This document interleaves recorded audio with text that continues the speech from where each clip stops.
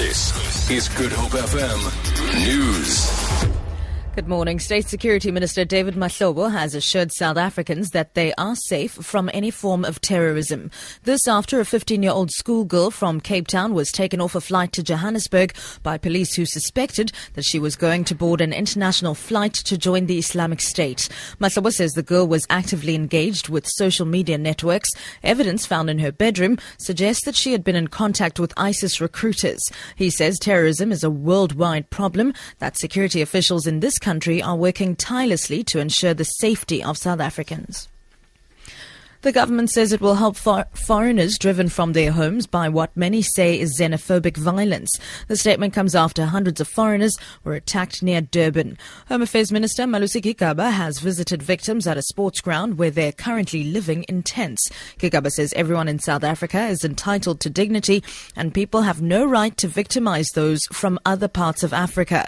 The attack on foreigners in Ispingo came days after Zulu King Goodwill Zwelithini said immigrants should pack their bags and leave South Africa.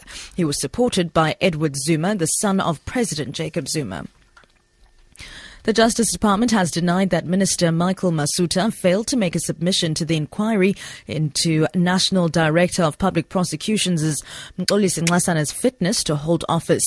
Spokesperson Mthunzi Maga says the minister has submitted all the information to the secretary of the inquiry. Earlier, it was suggested by the DA that Masuta had been granted a 3-week extension after missing a March 27th deadline to report to the inquiry. Maga says Masuta filed the documents on March the 6th.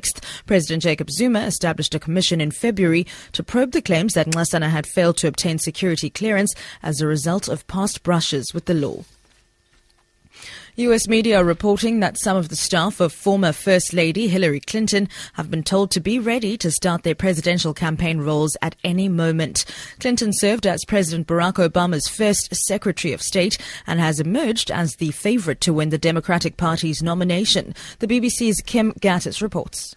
She's settled on a campaign headquarters, she has a presumptive campaign manager, and she's dropped many hints in recent weeks, like asking her audience a rhetorical question during speeches. "Aren't you ready for a woman president?" she would say with a knowing smile. All that's missing is a formal campaign. Sources close to Hillary Clinton say she's expected to make her intentions clear within the next 2 weeks.